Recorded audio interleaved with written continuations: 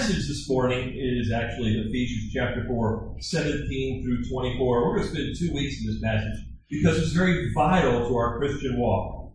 It's very vital to Christian living, and I decided to spend 2 Sundays this morning because of that reason. And this morning, I just want us to walk through verses 17 through 24, verse by verse. But next week, I want to get really into the nitty-gritty of what it means to put off or shed the old clothes and put on the new. It's really simple, isn't it? But it's not easy. And I want to talk about next week, why it's not easy. And so we're going to incorporate next week a passage like Romans chapter 7, where Paul says, I find this principle, that evil dwells within me, the one who wants to do good. And we'll incorporate other passages as well. So next week, we're really going to talk about more of a topical about the flesh versus the spirit. We'll also incorporate Galatians chapter 5, which says just that. The flesh opposes the spirit. So even though we as new creatures in Christ want to walk to please the Lord, we've got opposition 24/7. And I want to fill that out for us next Sunday morning. So I really want you to be here because it's really real. There's a genuineness to it. And I want you to get the picture of this. We're never called to walk the Christian life. We're never called to walk in a manner worthy of our Lord alone, by ourselves, but as a community going forward together in our maturity in Christ. The picture of chapter 4, verses 1 through 16 we learned last couple of weeks was that God never intends for us, never desires for us to walk the Christian walk alone. We are not islands in and of ourselves. And one of the means of grace is one another. Learning one another, understanding each other. We need the compassion, we need the mercy, we need the grace, the love of others. You get the picture there? But right now in chapter 17 through 24, we embark upon a different life. In verses 1 through 16, Paul talked about a unified life. And now he's going to talk about a different life. And that's our topic this morning and next week. And next week again, we're going to talk about the dynamics of putting on and putting off. We're going to talk about it in more detail and the struggles that are involved. But for now, I want us to stand together and read verses 17 through 24 of Ephesians, our passage this morning. Ephesians chapter 4, verses 17 through 24. So this I say and affirm together with the Lord, that you walk no longer just as the Gentiles also walk, in the futility of their mind, being darkened in their understanding, excluded from the life of God because of ignorance that is in them, because of the hardness of their hearts. And they, having become callous, have given themselves over to sensuality for the practice of every kind of impurity with greediness. But you, emphatic. But you did not learn Christ in this way, if indeed you have heard him and have been taught in him, just as truth is in Jesus. That in reference to your former manner of life, you'll lay aside the old self, which is being corrupted in accordance with the lusts of deceit, and that you be renewed in the spirit of your mind. And now verse 24. And put on a new self, which in the likeness of God has been created in righteousness and holiness of the truth. Let's pray together. Heavenly Father, blessed be your name. Blessed be your word. This portion of Scripture, like all Scripture, is a lamp unto our feet, a light unto our path. It gives us the reality of what is happening in our lives. You call us in this passage to be different. To be new creatures means a new kind of walk, a new kind of life. To be in Christ has implications. It has ramifications. That's what Paul is going to this great length to tell us.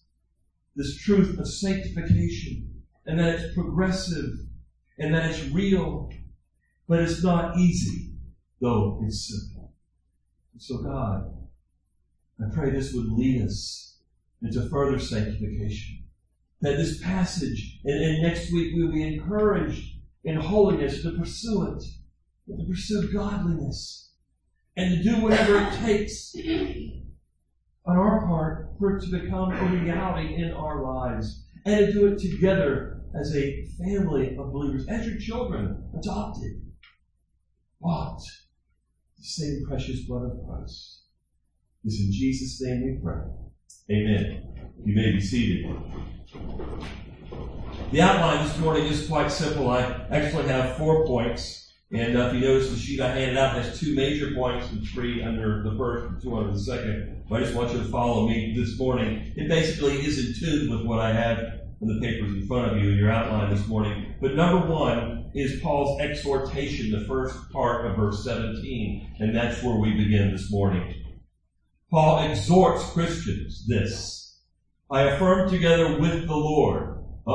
Here's the apostle saying, I'm affirming with the Lord. This is the Lord's affirmation. This is what he wants. And I was his apostle, his servant, I'm telling you this, that you walk no longer just as the Gentiles also walk. Now, before I get to the rest of that, the rest of verse 17 and 18 and 19, which describes the unbeliever's walk, I want to park here for a minute and talk about the basis of Paul's exhortation. There's a foundation that has been laid before he gets to this exhortation. And it's important for us always to go back to our foundation before we talk about our walk. It's how do we get this new life, which results into a new walk. It begins back in chapter 1. As a matter of fact, chapters 1, 2, and 3, looking at the context, lays the foundation of this exhortation we find in chapter 4, verse 17. In chapter 1, Paul tells us, he begins the letter by saying, you are eternally blessed. So let's not for a minute think about walking the Christian life without first thinking about how blessed we are. Because justification happens before sanctification. And once we get that confused, we get the gospel confused. We get the gospel confused, and we're not going to be saved, are we? So it's very important we understand this. That whenever we talk about Christian living, whenever we talk about the Christian life, whenever we talk about our behavior and our obedience, it always must be on the foundation of the gospel itself. And that's what Paul does in chapters 1, 2, and 3 of Ephesians. He lays that foundation. For example, in verse 3, I just read it in chapter 1. Blessed be the God and Father of our Lord Jesus Christ, who has blessed us with every spiritual blessing in the heavenly places in Christ. As we learned months ago, he begins to develop and explain just how blessed we are. So I want you to give a synopsis of this. In chapter 1, God chose you to be holy and blameless. Verse 4, just as he chose us in him before the foundation of the world, that we would be holy and blameless before him in his presence. God saved you so that you could be in his presence and be holy. How can that happen? Because we're not holy. And that catapults Paul to writing about the gospel and what God has done for us in Christ is he has made us holy by grace. So to leapfrog over that truth, the truth of the gospel, and just talk about Christian living is to totally miss the gospel. It's to be powerless. Because the power to Christian living is the gospel of Jesus Christ. Christian living is, in essence, living out the gospel each and every day in our lives. Because in each and every day of your life, as you want to live to please the Lord, as you want to live in a manner that is pleasing to him, guess what's going to happen? You're going to mess up.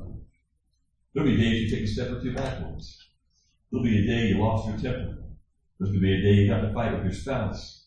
There's a day you get in a fight with your children. There's going to be days when you might have cussed. There'll be days when maybe you fell back in materialism or lusts. There might be a day or two or weeks or months when you've fallen back into pornography or something like that. Beloved, the Christian walk is an everyday, daily grind. Now, I'll park right there. I said that for this reason. That's why we not only need to preach the gospel to unbelievers, we preach it to ourselves each and every day. We'll talk about that grind in detail next week, okay? But for right now, let's keep going. Chapter 1, we learn that God chose you to be holy and blameless before him. He predetermined our adoption. He redeemed you. He has forgiven you. I'm just getting this list out of the first 5, 6, 10 verses of chapter 1. We also learn in verse 13 and 14, He sealed you, He secured you by the Holy Spirit of promise. You have eternal security. He has done all this for you. You get to chapter 2, and God miraculously made you alive unto what He has done in Christ. Look at chapter 2. After telling who we were in verses 1, 2, and 3, we were dead in our sins. But God, verse 4.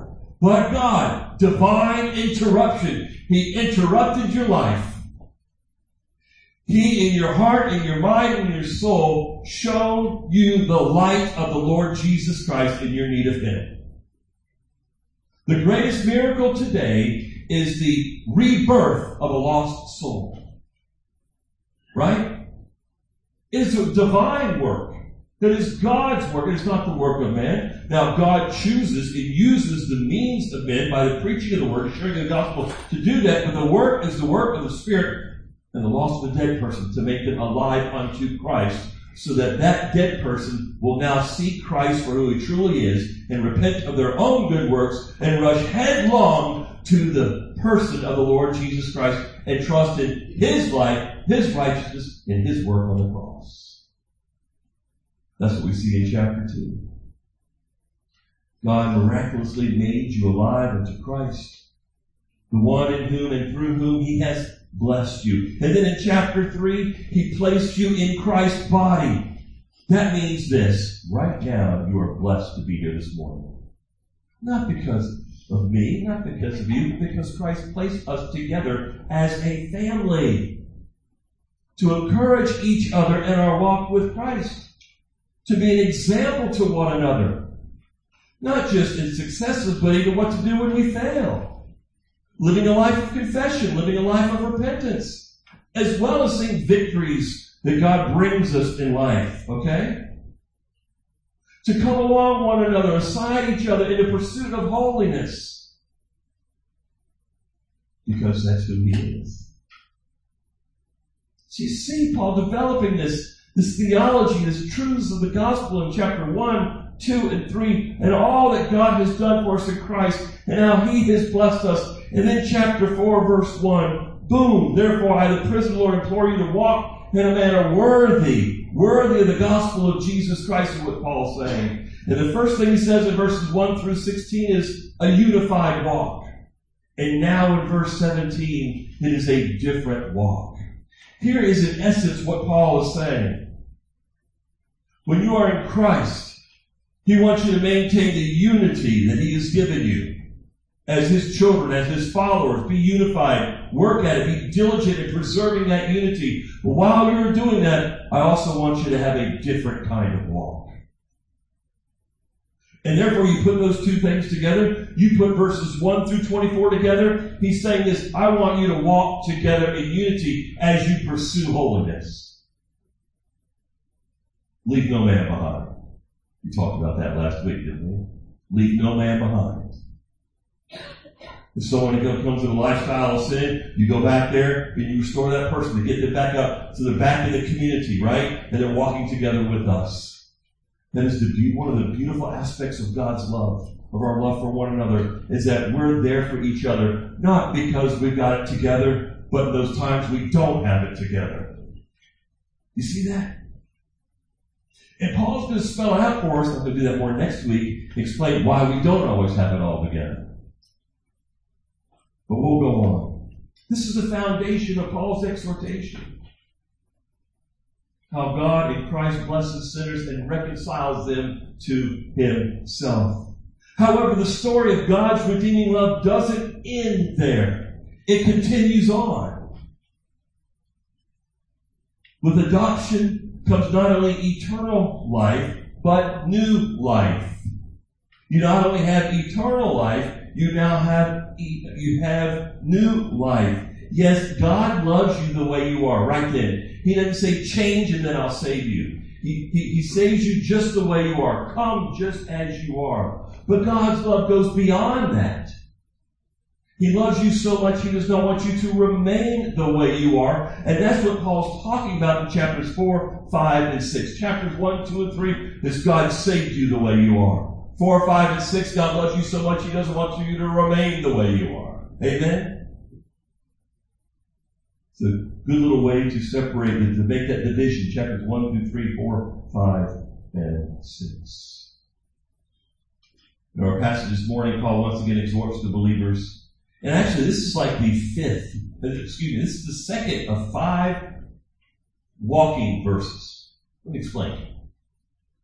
Chapter 4, verse 1. Walk in a manner worthy of the calling which you have been called. And our passage this morning. Verse 17, that you walk no longer as the Gentiles also walk, as they walk. In other words, the first time he mentions walk, it's about unity. For our passage this morning, it's about being different. Go to chapter 5, verse 2. And walk in love. It's a loving walk. Verse 8. Walk as children of light. In that context, it is a moral, ethical walk. And then in verse 15, be careful how you walk, not as unwise men, but as wise. The Christian walk is a wise walk. So God says, I want you to walk in unity. I want you to walk differently. I want you to walk lovingly. I want you to walk morally. And I want you to have a wise walk. And you see that series throughout chapters 4 and 5. And after that, you know what he does? I love this. He says, let's talk about relationships. That's where Paul's going. That's why we talk about marriage. Let's talk about parenting and children. Let's talk about work. How the gospel plays out in everyday life. So what he's done, he says, we've talked about the gospel, we've laid this foundation, but now I want to show you how it works itself out in shoe leather. Shoe leather. Each and every day. You see, what we're learning now is that Paul's just not interested in Christians knowing the truth, but living the truth. It's very much what James says, be doers of the word, not merely hearers only. Who are delusional, self-deceived. They don't get it. If all you think it is to have the right information, and it's all that God wants of his children, then you don't get it. You're self-deceived. You're delusional. You don't get it. I like how the Apostle John puts it, and I'm going to turn to 1 John chapter 3. And I'm just going to read this about the different life. He comes at it from a little bit different angle, but he's saying the same thing, but in different words. Listen to this. See how great a love the Father has bestowed on us, that we would be called the children of God. And such we are, present tense. For this reason the world does not know us, because it did not know him. And as we are being conformed to him, the less the world's going to know us. Beloved, now we are children of God. He's not saying, you're not a child once you get to heaven. You start now. You've been adopted. You're redeemed. You're just like now on earth in this body. And it has not appeared as yet what we will be. We know that when he appears, we will be like him, because we will see him just as he is. Now listen to verse 3. And everyone who has this hope fixed on him purifies himself, just as he is pure. That's the Christian life. John's saying the same thing Paul's saying, just using different words. Everyone who practices sin also practices lawlessness, and sin is lawlessness. You know that he appeared in order to take away sins, and in him there is no sin. No one who abides in Christ sins. No one who sins has seen him or knows him. The idea is this.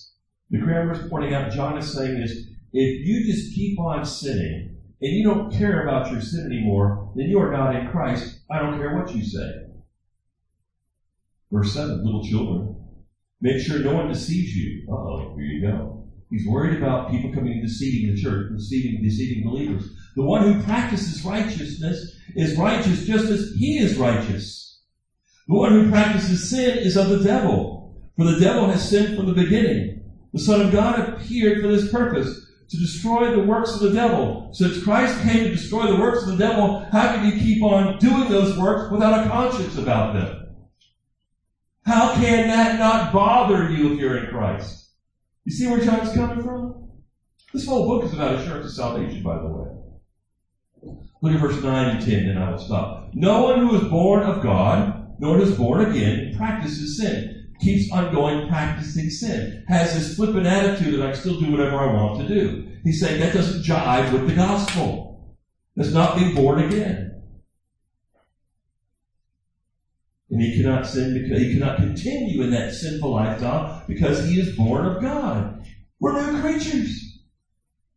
Look at verse 10. Now just listen to this if you're not there. By this, the children of God and the children of the devil are, in the New American Standard, obvious. John's saying, it's obvious. You look at a person's lifestyle, you look at how they walk, you look at how they live, and there should be a distinction. It is obvious who is a child of the devil and who is a child of God. And he uses the word obvious. John saying it's obvious that there is a difference, which is what Paul's talking about in our passage this morning. By this, the children of God and the children of the devil are obvious. Anyone who does not practice righteousness is not of God, nor the one who does not love his brother. It gives basically a litmus test, and it involves two things: practicing righteousness and loving one another. Now, John's not talking perfectionism. He's very realistic. Matter of fact, he starts his letter out by being very realistic in chapter 1. And he says this in verse 8. If we say that we have no sin, we're deceiving ourselves, the truth is not in us. So as we're pursuing righteousness, as we're desiring to be pure as he is pure, chapter 3, verse 3, we know we're going to stumble and make mistakes. We're going to be confessing. We're going to be repenting along the way. But in the process, he also includes loving one another. We're not to do this alone. What you love, basically you have these different New Testament writers saying the same thing using different words. They're very repetitive, which means God is saying this: listen, listen, listen. I'm repeating myself through Paul, through John, through James, even through Peter. God says, children, if there's one thing I want you to get straight, it's I want you to begin to walk differently because I made you new creatures. So let's go back to our passage in Ephesians. I just wanted to show you James in brief and John more in length, how they're saying the same thing as Paul is in our passage this morning. So after the basis of Paul's exhortation, he reminds them of the old life. I want to briefly go through that. As a matter of fact, Paul's admonition in verse 17 is followed by a series of devastating phrases describing the unbeliever. And they're devastating. It's not pretty at all. Let's look at them. Futile thinking. The end of verse 17. How do Gentiles, and by the way, Gentiles is synonymous with an unbeliever. So that's what he's saying. An unbeliever lives with futile or vain thinking. Vanity is a characteristic of their mind. One commentator wrote this: in losing the concept of a living God, sinners lose the concept of design and purpose, and therefore wander aimlessly and hopelessly and recklessly throughout life. Wow. When there's no longer a God consciousness in a society, that society loses all aim and all purpose. The second characteristic is they're darkened in their understanding. As a result of futile thinking, darkness seems to be natural. And Satan helps the sinners in this area because of 2 Corinthians 4:4. It says that Satan blinds the minds of the unbelieving. He keeps them blind. Sin blinds them, but Satan comes along and wants to keep them blind. He wants to keep them there so they do not see the glory of Jesus Christ. So when God showed you the glory of Jesus Christ, what happened? He pierced through the darkness. He pierced through Satan's blinders, took them away to show you the glory of Christ, that you would come to Christ. Isn't that beautiful? You see, salvation is not a physical issue, it's a spiritual issue, isn't it? Primarily. Futile thinking leads to darkened in their understanding, which means the third one, excluded from the life of God. Excluded from the life of God because of the ignorance that is in them, because of their futile thinking, their vain thinking. It just simply means alienated. Reminds me of Romans where it says God gave them over. God gives them over to the rebellion. And what does that mean? But then He gives them over to the consequences of rejecting Him, so that they feel the fury of sin in a greater way. When God backs away, The sinners feel the fury of sin in a more robust, in a greater way. And that's what we experience in a society that turns us back on God. What is one of the number one things in the news today? The immorality. I hate to say this, the gropings of politicians that have been going on for years that we never heard of until recently. It's the debauchery. Right? That's the ramifications of a society that's turned their back on God and they're no longer conscious of a God. We live in an all-moral society where there's no moral. Well, the moral is this. I define it for myself. That's an all-moral society. That's a postmodern society where I become my own God and I determine for myself what is right and wrong. There is no general standard for all humanity, which would be this, right? So we take this out of the picture. There is no longer a standard for all humanity, so now I can go in and determine it for myself. Excluded from the light. God says, okay, that's it. I give you over. You're alienated from me in a way you never dreamed or imagined. You reject my creation, my general revelation. You look at the mountains and the seas and the creatures. You look at the law of thermodynamics, the law of gravity. You look at how my created order operates. And all of a sudden you look at what I've done in my design and you come to the conclusion it just happened by chance. That I don't exist. Then I'm going to let you, that vain kind of thinking, I'm going to let you suffer the consequences of that. Which leads to the number 4, hardness of heart and callousness. Hardness is often referred to in extra-biblical language and literature as petrified wood. It becomes hardened. Callous means without feeling, insensitive. No feeling of shame anymore. There's no feeling of shame. I'm a transgender and I'm proud of it. Because there is no standard anymore, it doesn't matter. I don't have to be ashamed anymore. Right? I don't have to feel guilt. If that's what I determine for myself, that's okay. And you gotta love me just, the way it is. So you gotta accept me the way I am. It means past any feeling of right or wrong. We're past that. Past any feeling of right and wrong or any shame. There's no shame in the face of evil. There's no feeling of pain or sorrow. There's no remorse. That's what he's talking about there. And it's because they're given over to sensuality, licentiousness, loose living. They betray the way God made them. It's reminiscent of Romans chapter 1, 24 through 27. Whereas man abandons the natural function of the man, and he goes for a man instead of a woman. And reverse it. The women abandon their natural function, which will be towards a man, and they abandon that and they go for women. Homosexuality, lesbianism, transgender, all this stuff, it is in our face 24/7, but it is this. It is a rebellion against Almighty God. It's a rebellion against His created order and His design. It started with vain thinking. It then went to darken in their understanding. God backed off. They became harder, and if God backs off, the sinners become more hardened and more callous to do these things, and they're given over to their own sensuality. They even invent ways to sin. Transgenderism. Even though they can't change the X and Y chromosome. Okay?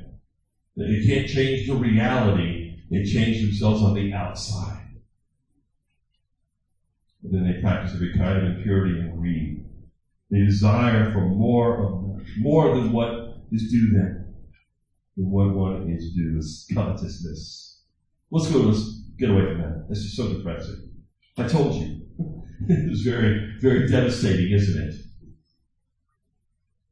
Let me share this on Fox News tonight. See what happens. How about CNN, NBC, CBS? What do you think? You think they'll cut me off in about 2 seconds? Yeah. Or anybody. No, it's not about me. These truths. Let's go on. Look at verse 20. But you, church, you, my bride, you, my children, you did not learn Christ in this way. What do you mean? When you learn about Christ, you learn about His righteousness. You learn about His holiness. You learn that He died for all these things. Listed in 17, 18, and 19. In Him you're forgiven. The verse 20 begins with the word but, to contrast. When you first learned about Christ, the idea is when you first believed in Him, you learned that to follow Him was to be different. That's why we include repentance in the gospel message. It's not, I trust in Jesus and I'm going to receive Him like everybody else. No, you repent from trusting in your own righteousness, your own good works. You repent from all those things you've done bad. You want to stop actually doing those things, and you want to embrace Jesus Christ as your Lord and Savior. Another way to say this, one of the characteristics of true saving faith is repentance. God, you're right. I am a sinner. Even the best works I've done are as filthy rags to you. I don't rely on any good I've done whatsoever. No, I don't rely on how good I've been as a boy to my mom. I don't rely on how good I am at work and how a hard worker I am. God, no matter how hard I try, when I pull up my bootstraps, I cannot earn favor in your eyes. Even my best moments, my best works, my best efforts fall short of your glory. And so I'm not trusting Him. I'm throwing Him into the wind. Because when I look at Christ, He's true righteousness. He's your standard. He's perfect. He's holy. That's the righteousness I need. I want it. God says that embrace my Son. Trust Him. Trust what He accomplished on the cross. That's the gospel. So when Paul says you do not learn Christ in this way, he's saying you're no longer in darkness. You're no longer in vain. You're no longer alienated. The truths of Christ, His righteousness, now begin to dominate your thinking. Right? They begin to saturate you. You begin to renew your mind with the gospel. You are in fellowship with Him. When you came to Him, you now have new tastes, new desires, a new way of thinking. Your thinking is not the old way anymore. You're not vain in your thinking. This 1 Corinthians chapter 2 says you have been given the mind of Christ. Here it is. You want to know what the mind of Christ is? It's right here. This is the mind of Christ. So I want to renew this old mind with this word. I want to replace the way I think with the way Jesus thinks. And this is the way to do it. This is why, here's application. Daily quiet time. Self-discipline. Right? Right? I wish I could do it this way.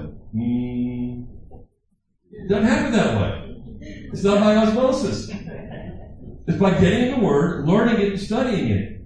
It's by having devotions. It's by spending consistent time with the Word. It's like a disciple sitting down listening to Jesus teach back in the day. I love 2 Corinthians 5:17. It says, if anyone is in Christ, he is a new creature. Old things passed away, behold, new things have come. Amen.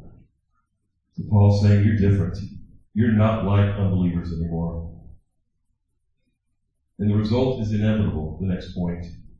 Verses 22 through 24, here's the inevitable result.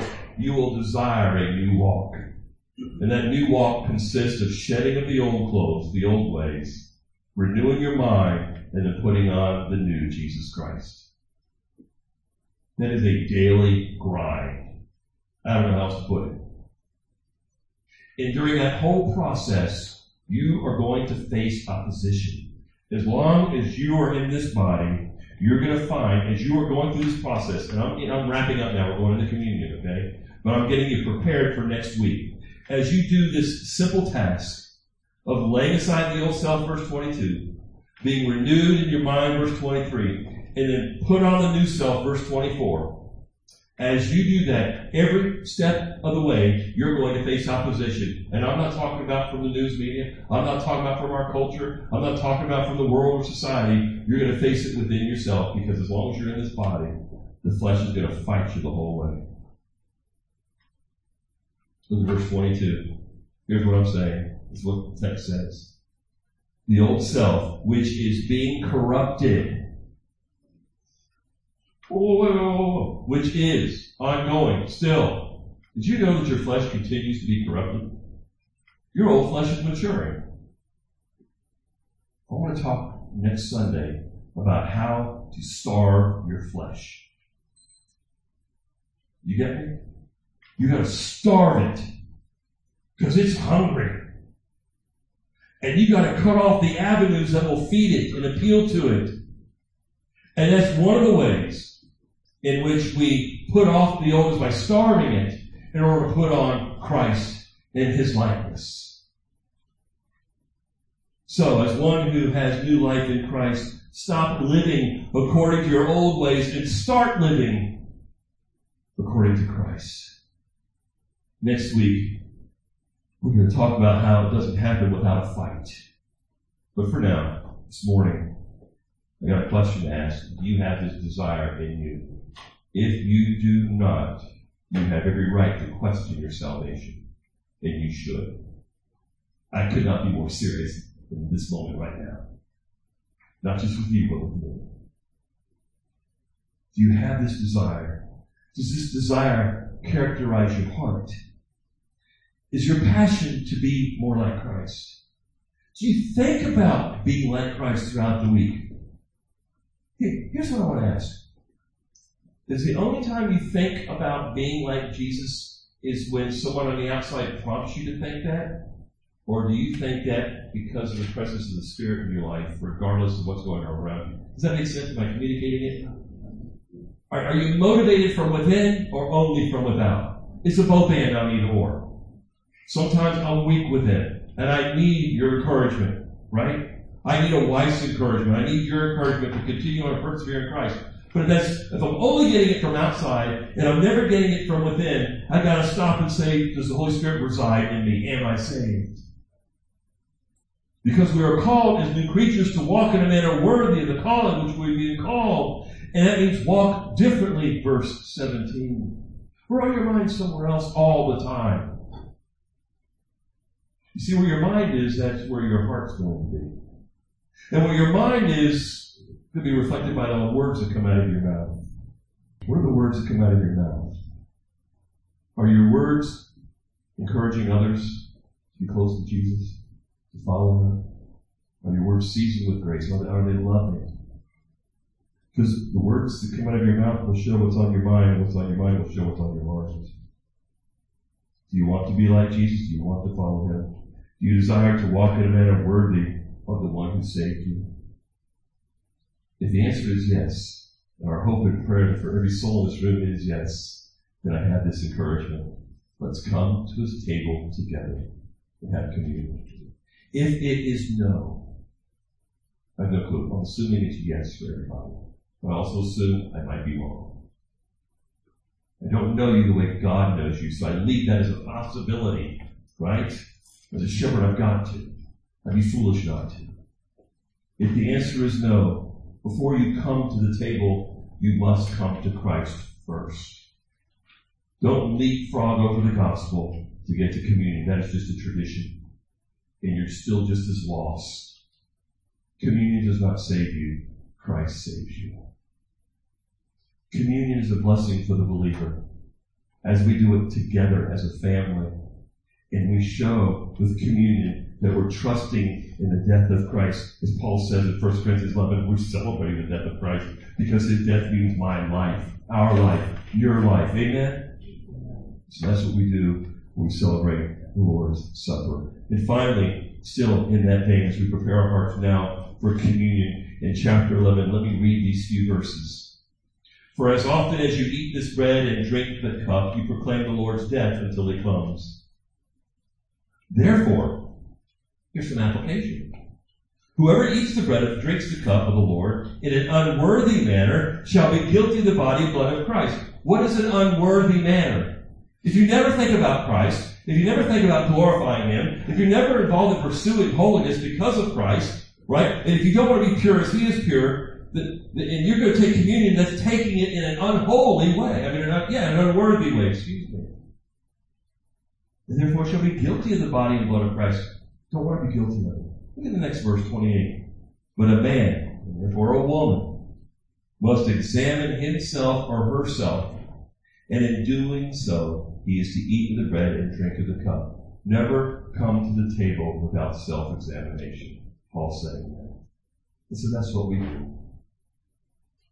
And when you do a self-examination, you're not going to find perfection. What I'm asking is, do you find desire? Is it in your heart to follow Christ? Have you confessed sin this week? Let's back up. You've lived the whole week now since last Sunday. Have you sinned at all this week? Have you confessed it? If it's against somebody else, have you gone to them and got it right? Could be a husband and wife. Could be a father-daughter. Could be whatever the relationship. See, God's saying, I want you to be real when you come to my table. You can't fake me out. God says, you're not going to fake me out. I want you to do self-examination. And you're going to be uncomfortable in the process. It's not easy. It's difficult because the Christian life is difficult. And we're going to see next week why it is so difficult. So to do it in a worthy manner is to be honest before God, honest before each other, is to be transparent. No, you can't fake out God. And so with those thoughts, let's come to his table. If there's any known sin in your life, first of all, God says, you're my child, I told you what to do. Confess it. Repent, get it right. And if your sin has hurt somebody, go to them and ask for forgiveness and restore. Do what is necessary to get it right. Then come back and let's have communion. God's saying, I want my children to be real with this. I want them to be honest with one another, honest with me, honest with themselves. Because as we're doing this, and as we're doing this, these are just outward actions. As you're doing that, God's looking here. Wow. That doesn't wake you up, nothing else is. Let's pray. Father in heaven, that's what's so beautiful. We can come to the Lord's Supper. We come to our Lord's Supper, the King's Supper. Declaring his death. To remember him. To proclaim it. The power of his death is our life. God, it's a new life. It's a life that results in a changed life. We live differently now. And God, as we examine ourselves as your children, as Dad, you tell us to examine our relationship with you and our relationship with each other. You tell us to be honest in that relationship. And when we find sin, it's to simply confess it, to admit it, to agree with you that what we're doing is wrong. And we desire to turn from it and to change it and to do what's pleasing to you. And so, Father, that's part of taking the Lord's Supper in a worthy manner. God, thank you that we don't have to be perfect to take the Lord's Supper. All you ask us to do is be honest and real before you. Admitting our faults and our sins. And for that, dear God, we are forever thankful and grateful. Speak to our hearts, Lord God, as we partake of communion. Develop deeper in us a conviction of sin that is really sweet and beautiful because it results in Christ-like living, in the magnification of our Savior. It's his name we pray. Amen.